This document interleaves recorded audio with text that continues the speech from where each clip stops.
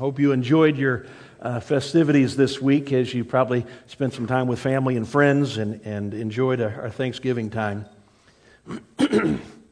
We're wrapping up our series here of the I Am statements of Jesus and describing really who He is and giving an identification of the character and the quality of our Messiah and how we can look at Him. We've been spending all of our time in the book of John. We're going to jump now to another book that John wrote, but it's called Revelation. And we discover the final statement that we're going to look at, which is the I am, the Alpha and the Omega, the beginning and the end.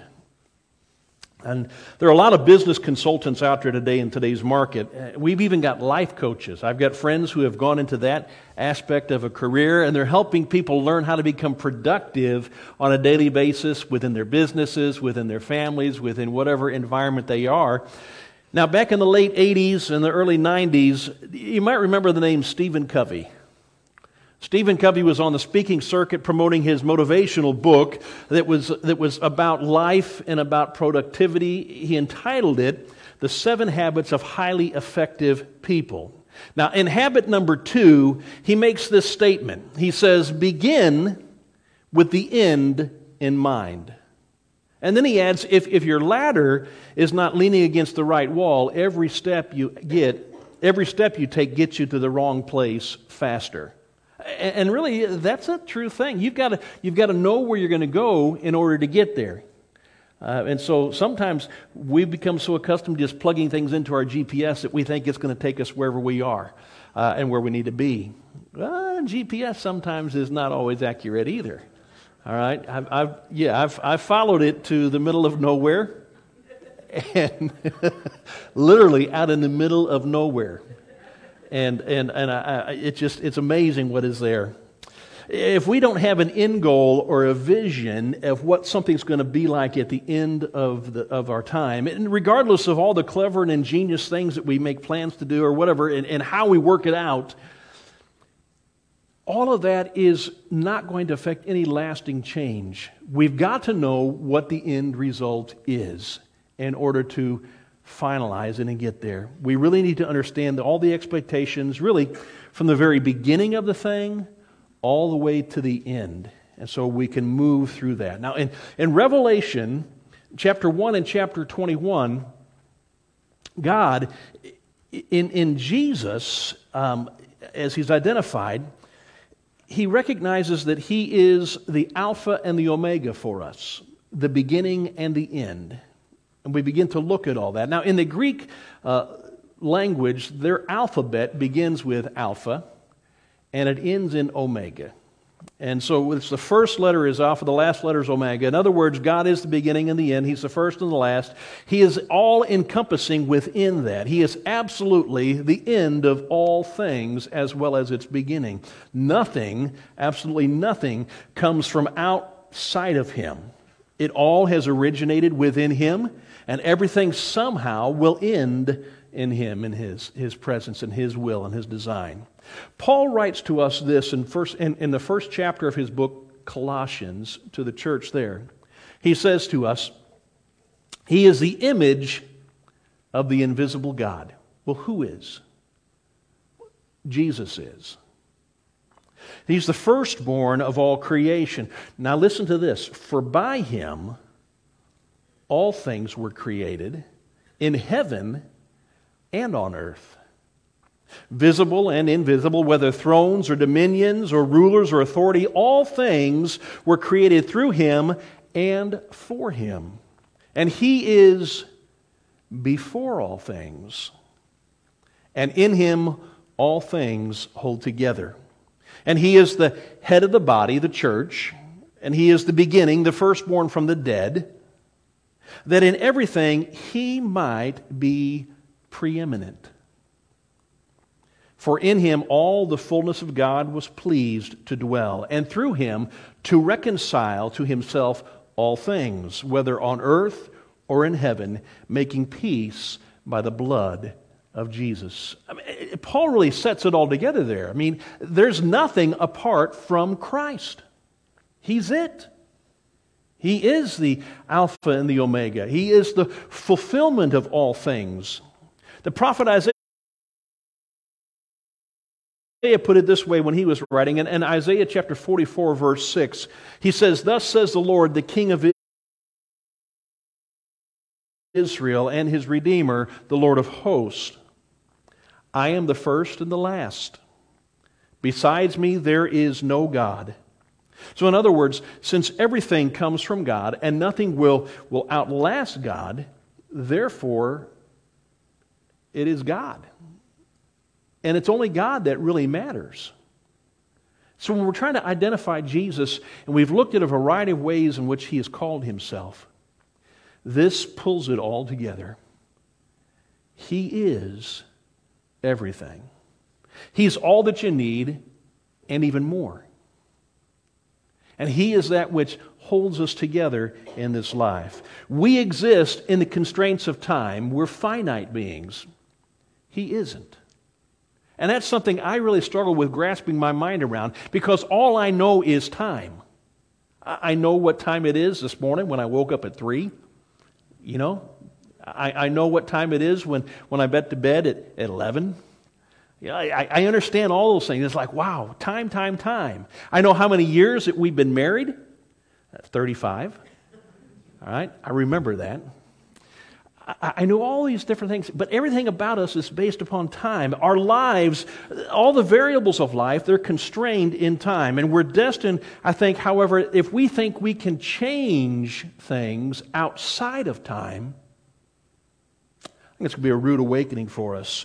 Whether it be good luck or bad luck or world forces or evil realms or kingdoms that are out there, none of those things can determine our path or our problems.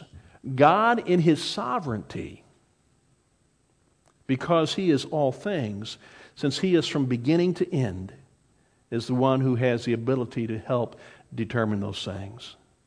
Scripture says, in our heart we set our course, but the Lord determines our steps. We've got to be faithful to him. You see, he is the one who determines, who controls and enables the will of man and his mastery over our will. When we learn to submit ourselves to Jesus,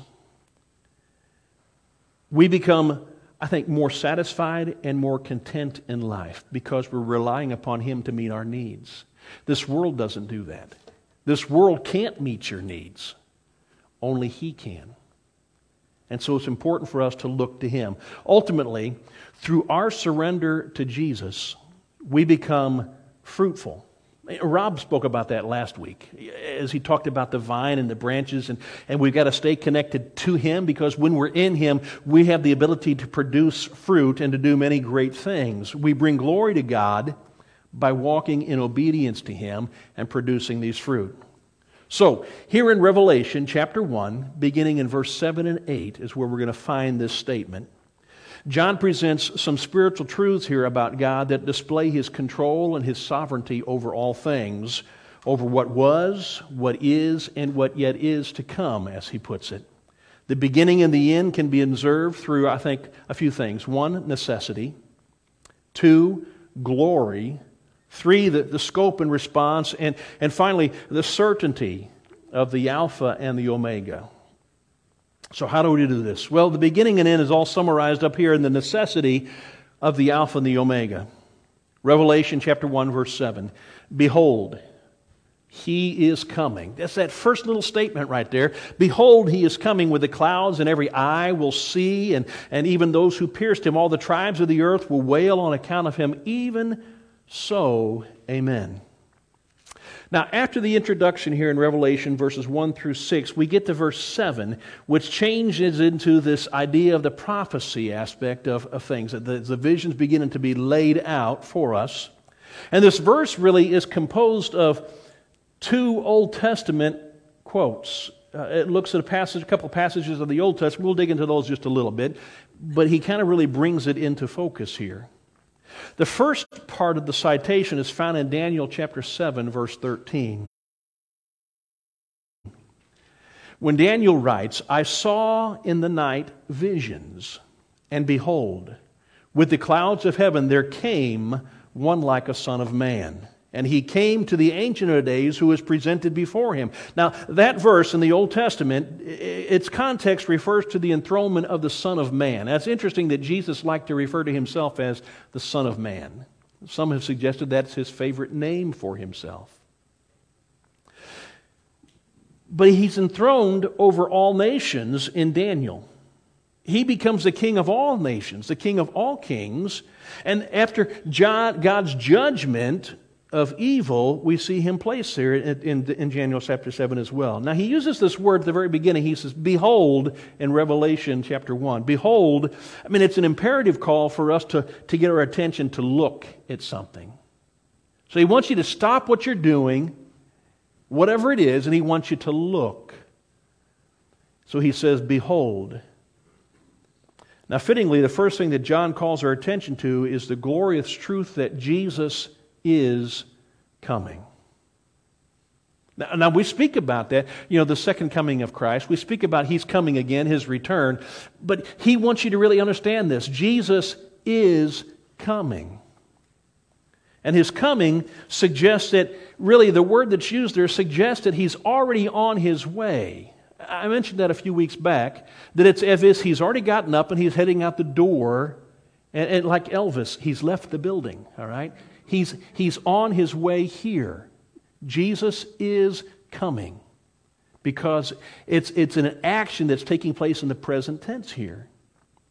Now, the term coming one or expected one is often referred to as the one who is the Messiah. He's the one they've been looking forward to, the one who's supposed to come, the one who's they've been expecting all these long times. Now, in Matthew chapter 11, verse 2 and 3, John the Baptist, when he was in prison awaiting his beheading, though he didn't realize that, his disciples were communicating with him about what Jesus was doing. And so here it says, when John heard in prison about the deeds of the Christ, he sent words by his disciples, and he said to him, to Jesus, are you the one who is to come, or shall we look for someone else, another? I mean, are you the coming one? Are you the one that we're supposed to expect? Or really is there somebody else? And in John chapter 6, just after Jesus had fed the 5,000 people of the fish and the bread, now they've come and searched for Him again. They've wandered all the way across the top of the Sea of Galilee searching for Him, and they've come and they've found Him. And when the people saw the signs that He had done, they said to them, this is indeed a prophet who is to come into the world. And in John 11, verse 27, as Jesus was getting ready to bring Lazarus up out of the tomb, and He was talking with Martha about life and about death and about eternal life, and that even if you die, you can live if you believe in Him. So she says to Him, she says, yes, Lord, I believe that You are the Christ, the Son of God, who is coming into this world. So John wants us to look and to behold that Jesus is coming. Now, there are many reasons why Jesus came. But I think there are just as many reasons why He is going to return. I mean, the Father promises that He's going to send Him again. Jesus Himself promised that He would return. The Holy Spirit is a promise, is a guarantee of His return as well. And so we think about this. He's got a plan for the church. He's got a plan for Israel. He's got a plan for those who do evil in this world. He's got a plan for Satan. He's got all these things that are laid out before Him. And also He wants to reward those who are faithful. He's got to come again. So we need to know that certainty He is coming. We also know that in humiliation in His incarnation, that demands Him to come back. I mean, when He first came, He was rejected. He was reviled. He was hated. He was abused. And He was executed as a common criminal. But that's not the way the story ends. I mean, all we have to do is take a look back at that kangaroo court that was set up there in the high priest's house to try Him and convict Him of blasphemy so they could get Him hung. Look at Matthew chapter 26, verses 62 through 68. And we'll discover that the high priest stood up and he said to Jesus, have you no answer to make? I mean, we've drug you in here in the middle of the night. Don't you have anything to respond to us? We've made some accusations against you. Are you not going to speak? He says, what is it that these men testify against you? But Jesus remained silent. And the high priest said to him, I adjure you by the living God. Tell us if you are the Christ, the Son of God. And listen to Jesus' response. Jesus said to him, well, you have said so. But I tell you, from now on, you will see the Son of Man seated at the right hand of power and coming on the clouds of heaven. Then the high priest, at those words, he tore his clothes. All right, and he said, he's uttered blasphemy. And what further witness do we need? You have now heard his blasphemy. What's your judgment? And they answered, he deserves death. And then they spit in his face and they struck him. Some slapped him, saying, prophesy to us, you Christ. Who is it that struck you? See, Caiaphas was trying to get Jesus to admit to some accusations that were charged against him, which primarily was insurrection against Rome, proclaiming himself to be a king, and so they could go up against him and take him before Pilate, and because of treason and insurrection, he'd be executed by the Romans. But they don't get him in that. See, in verse 64, Jesus is not only the Messiah whom they had anticipated, but he is the Son of Man whom the prophets had foretold would come, and that they would come on the clouds. And he would be there in power and might. Well, he didn't do that the first time, did he? It's inconceivable that the last view that the world would have of the Son of Man would be him bleeding and dying upon a cross. They're going to get to see him totally different. Now, the second way that the beginning of the end can be seen is through the glory of the Alpha and the Omega. Revelation chapter 1, verse 7 again. Behold, he is coming with the clouds. All right? Clouds. I mean, in Scripture, clouds frequently symbolize the presence of God. Let me kind of throw some things out for you. It was a cloud that was used in the manifestation of God's presence with Israel during their wilderness wanderings, all right? During that experience they had, there was always a cloud that would lead them by day. But it wasn't just that.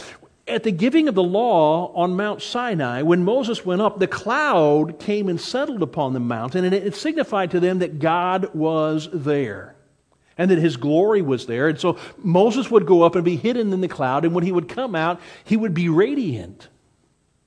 When the Lord communicated and to speak with God, both in the tabernacle and in the temple, a cloud would be present there at times when God would be present, and it would let Israel know he is there with them.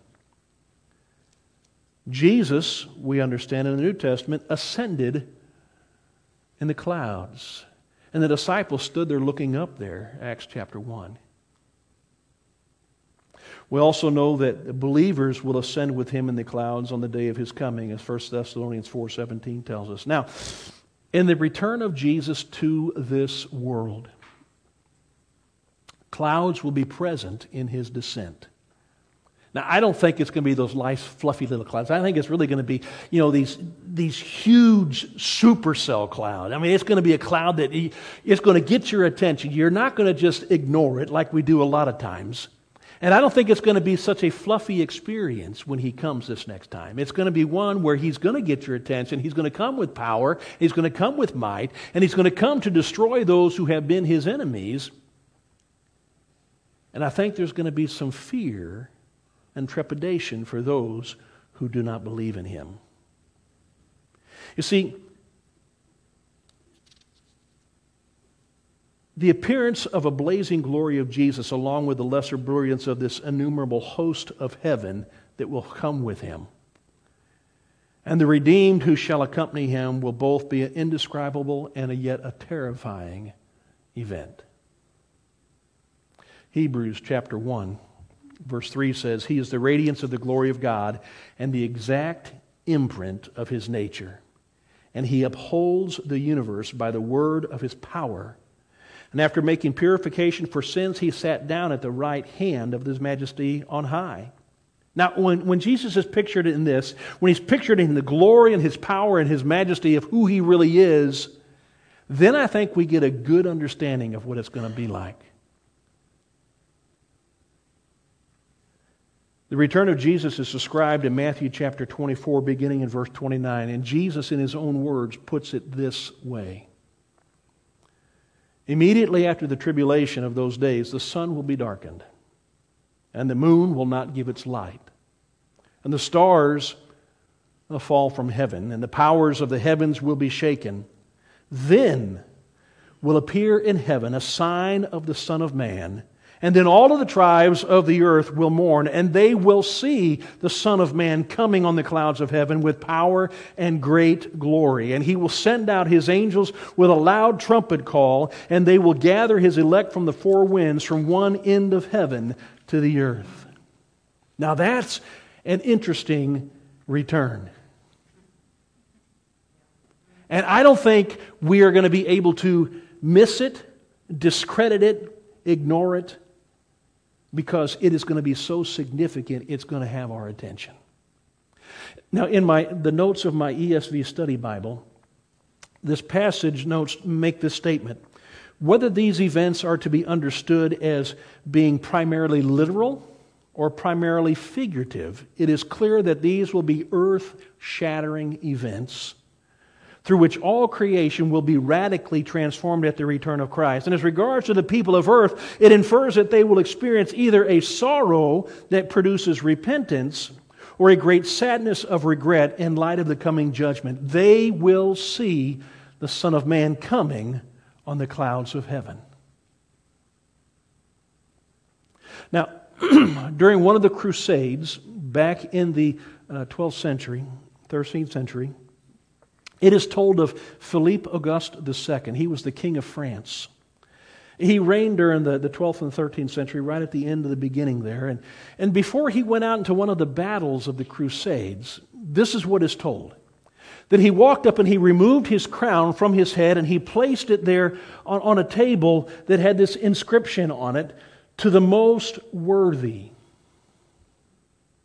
Now he gathered around him his nobles and his knights and his fighting men, and he then began to tell them, "We're about to go into battle, and I no longer want you to think of me as your king and as your commander, but as another man who's willing to fight." And then he made this statement that to consider the crown that he had just laid aside to be given to the one who came back from battle victorious, who had done their hardest effort and their greatest advancement to see that victory would be won. And to him that crown would be placed upon. The battle was enjoined, and they victoriously came home. And as they all gathered around that table there that said to the most worthy, one of his noblemen walked up to that table, and he took that crown off of the table, and then he proceeded toward Philippe, and he placed it upon his head. And he made this statement, "Thou, O King, thou art most worthy." When we recognize our sin, and we understand the holiness of God, I think it's at moments like that we can say, "I am not worthy, but He is." And when Jesus returns and we have this full understanding of who He is, this Alpha and Omega, this beginning and this end, this one that encompasses all things, it's at that point that we will take off the crowns that we have put on our own heads and we will lay them at His feet, and we will take off the crowns that others have put on our heads and we will lay them at His feet, because He ultimately is the only one worthy of this because of His glory. Now thirdly, the beginning and the end of all things can be seen through the scope and the response of the Alpha and the Omega. Again, let's go back to Revelation chapter 1, verse 7. Now we know that, behold, he is coming with the clouds. Now listen, and every eye will see him. Even those who pierced him, and all the tribes of the earth will wail on account of him. Even so, amen. Now, during his incarnation, the glory of Christ was veiled, except for that momentary time that they were up on that mountain when he was transfigured right before James and John and Peter's eyes. And they got a glimpse just briefly of the glory of Jesus as he was there talking with Moses and Elijah. And it was amazing to them to experience that. But at his second coming, it's not going to be just three who secretly go up on a mountain with him. It is going to be every eye will behold him. And understand there's no clarification here. It's not every eye who believes. It's not only every eye who doesn't believe. It's not every eye who literally sees. But every eye will behold him. And they will see his glory. And it'll be obvious to all of humanity. Paul says that every knee is going to bow and every tongue is going to confess him.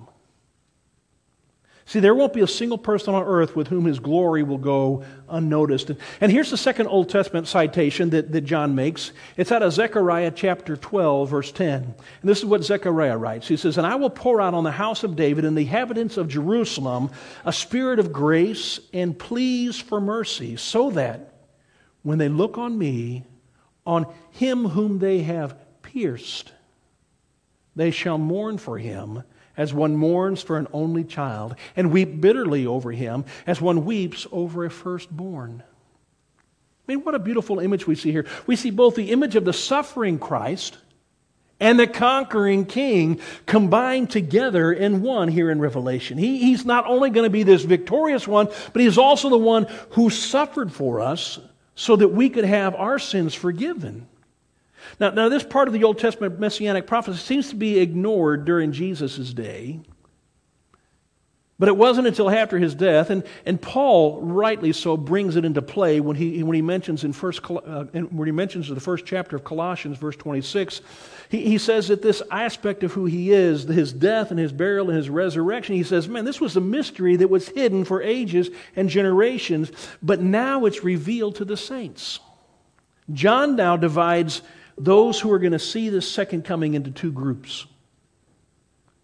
He divides them into those who pierced him and those who belong to all the tribes of the earth. Now let's look at those who pierced him to begin with. I mean, the statement isn't referring to the Roman soldiers who put the spear in his side. That's not who he's talking about. He's talking about Israel. He's talking about his people who had just taken him to court and have lied about him and testified against him in blasphemy themselves and in slander.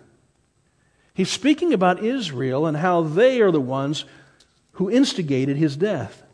Now, Peter affirms this, that the Jewish people were the ones who were responsible for the execution of Jesus. And in chapter 2, as the church is beginning to blow up the scene, Peter begins to preach. And in his sermon, he makes this statement beginning in verse 22 of Acts chapter 2. He says, "Men of Israel, hear these words.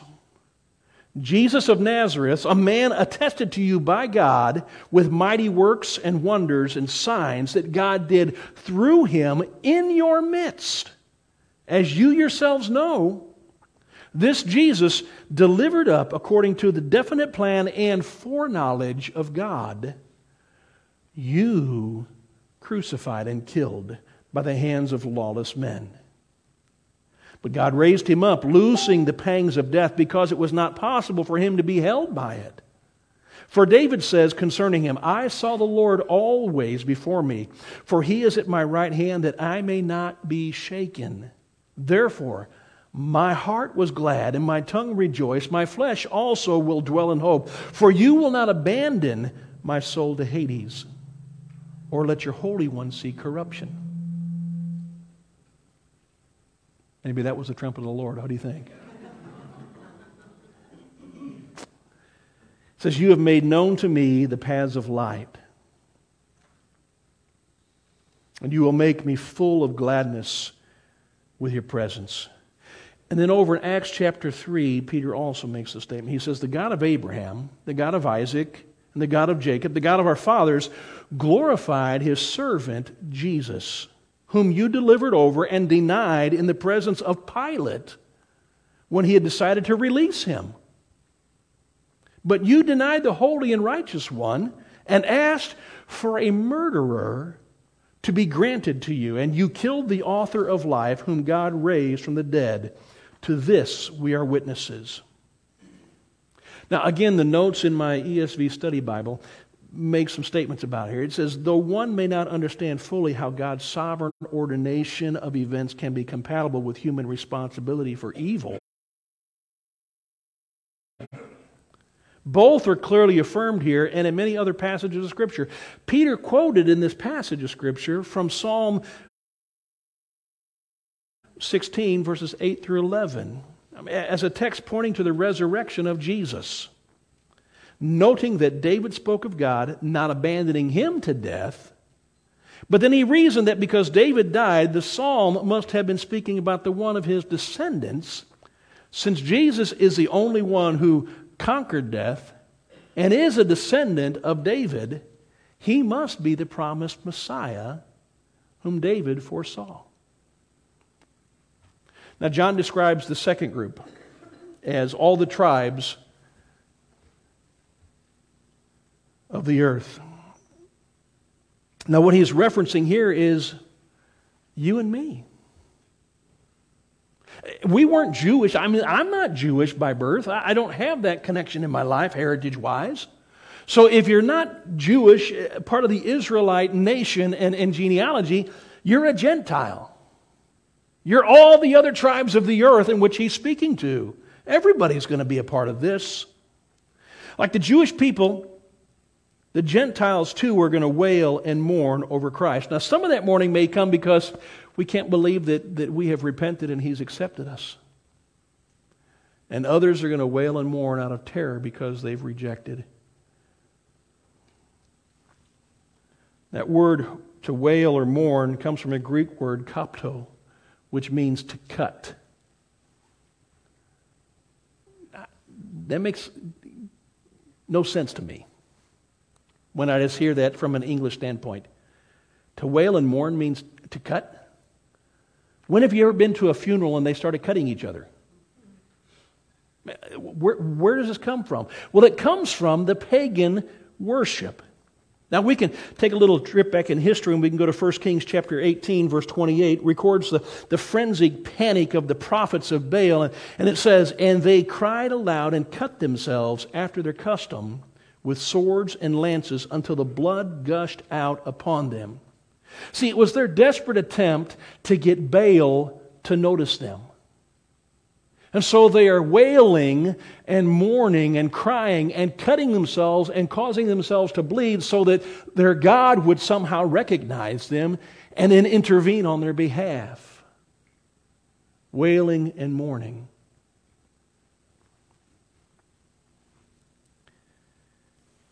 Now, this type of action is specifically denied the people of Israel.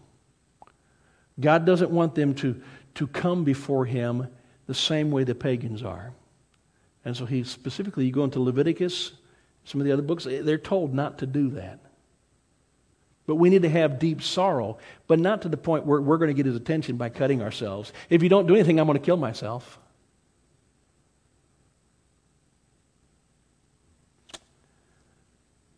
The Gentile mourners, for the most part, will be prompted by terror and not repentance. You see, most people in this world are not going to go to heaven. Did you hear me? Most people in this world are not going to go to heaven. It's not a universal salvation.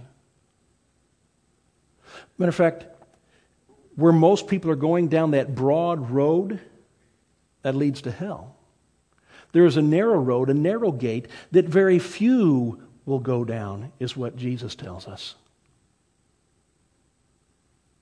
But somehow we have convinced ourselves that everybody goes.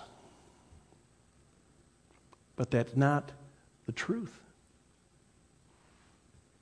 When are we going to mourn over those people who are lost and who are dying and who are going to hell? Because when He appears, it is too late. And your loved one, whether it be your spouse or your child or your cousin, whoever it is, if they don't have a relationship with Jesus, they can't hang on to your hand and you drag them in. It's not happening at that point.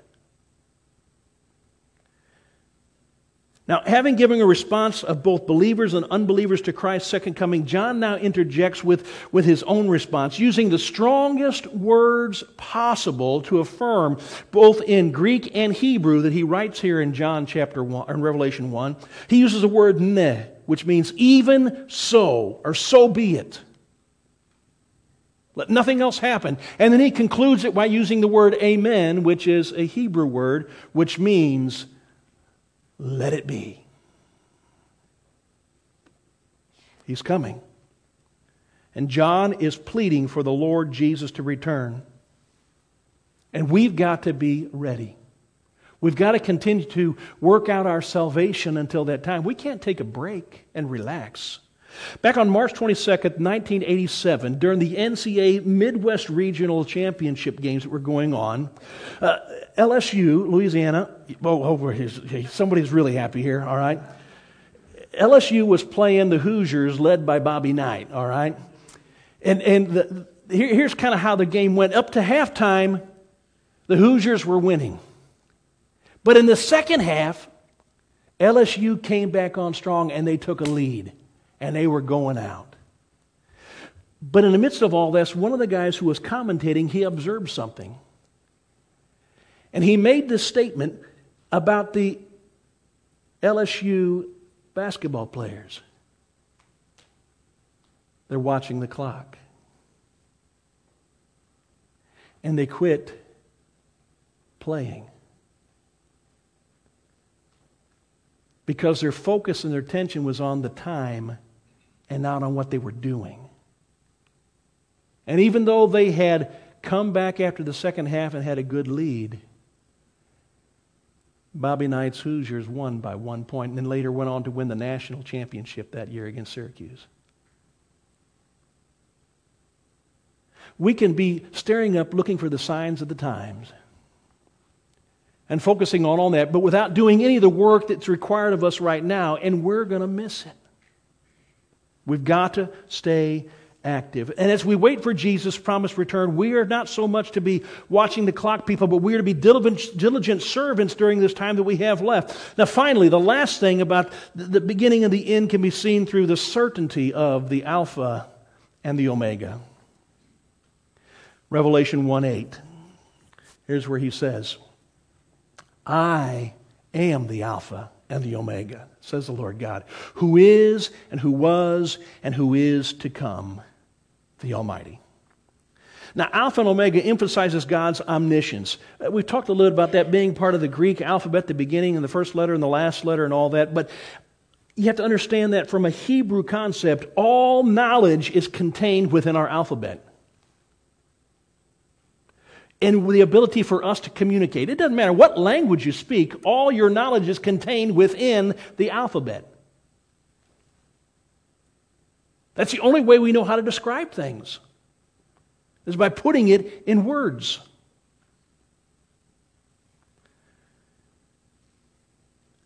This title of Alpha and Omega sets him up as sovereign Lord over everything that takes place in the entire course of human history. Romans 11:33-36 says, oh, the depths of the riches and wisdom and knowledge of God. How unsearchable are His judgments and how inscrutable His ways.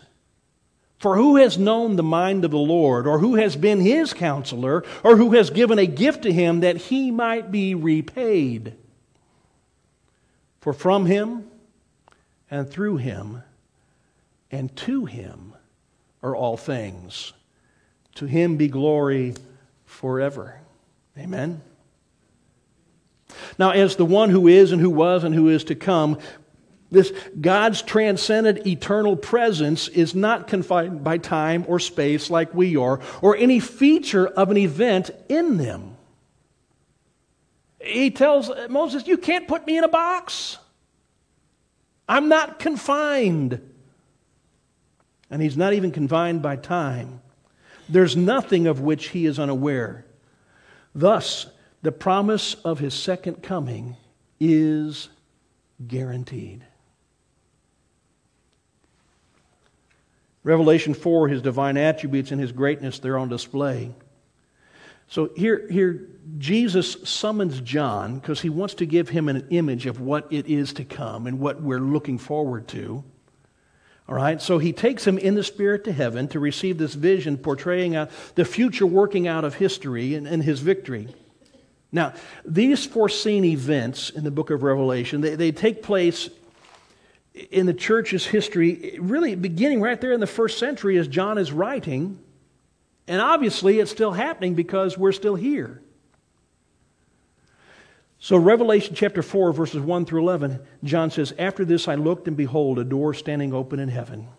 And the first voice, which I had heard speaking to me like a trumpet, said, come up here, and I will show you what must take place after this. And at once I was in the Spirit, and behold, a throne stood in heaven, with one seated on the throne, and he who sat there had the appearance of jasper and carnelian, and around the throne was a rainbow that had an appearance of an emerald. And around the throne were 24 thrones, and seated on each throne were 24 elders, clothed in white garments with golden crowns in their heads. And from the throne came flashes of lightnings and rumblings and peals of thunder. And before the throne were burning 7 torches of fire, which are the 7 spirits of God. And before the throne there was, as it were, a sea of glass, like crystal. And around the throne, on each side of the throne, are 4 living creatures, full of eyes in front and behind. The first living creature, like a lion. The second living creature, like an ox. The third living creature, with the face of a man. And the fourth living creature, like an eagle in flight. And the 4 living creatures, each of them with 6 wings, are full of eyes all around them and within. And day and night they never cease to say, holy, holy, holy is the Lord God Almighty, who was and is to come. And whenever the living creatures give glory and honor and thanks to him who is seated on the throne, who lives forever and ever, the 24 elders, what do? They fall down before him who is seated on the throne and worship him who lives forever and ever. And they cast their crowns before him in the throne, saying, worthy are you, O Lord and God, to receive glory and honor and power. For you created all things, and by your will they existed and were created. Now, with the 24 thrones and 24 elders, he is tying in the Old Testament relationship of people of Israel and the New Testament relationship of the people of the church with the 12 tribes and the 12 disciples, bringing these all together the same way he does with the 12 gates and the 12 foundations. And John is suggesting this array of colors of heaven. Not that the colors specifically mean anything independently, but just the splendor and the majesty and the glory and the beauty of God and what he has made there. And John is trying to give us his best way of describing what it's going to be like. Finally, the designation of God in Revelation 1 as the Almighty affirms his omnipotence. Since he is all-powerful, nothing can hinder him from carrying out his will. I mean, there's nothing that could ever prevent Jesus from coming back to earth. He's going to come, and nothing will keep him. Jesus came the first time in humiliation, but he's going to return in exaltation. Jesus came the first time to be crucified, but he will return to vindicate himself against his enemies the second time. Jesus came the first time to serve, but he will be served when he returns. He came the first time to suffer, But when He returns, He is coming to conquer. And nothing will stand in His way. I mean, the challenge here in the book of Revelation is for every person to be ready for His return. He is, from the very beginning, planning this. Even before creation began, this is all a part of His plan. And He is the fulfillment in all of this. Listen to what Isaiah 46, 8 through 10 says. Remember this and stand firm. Recall it to mind, you transgressors. Remember the former things of old. For I am God, and there is no other. I am God, and there is none like me, declaring the end from the beginning, and from ancient times things not yet done, saying, my counsel shall stand, and I will accomplish all my purpose. He is the Alpha and the Omega, and we can trust and rely on Him. If you've not put your faith in Him, I can't figure out why. I mean, for the life of me, I don't know why. How anybody would want to stand in opposition to Him. And how do you answer for the things of this world? Life itself.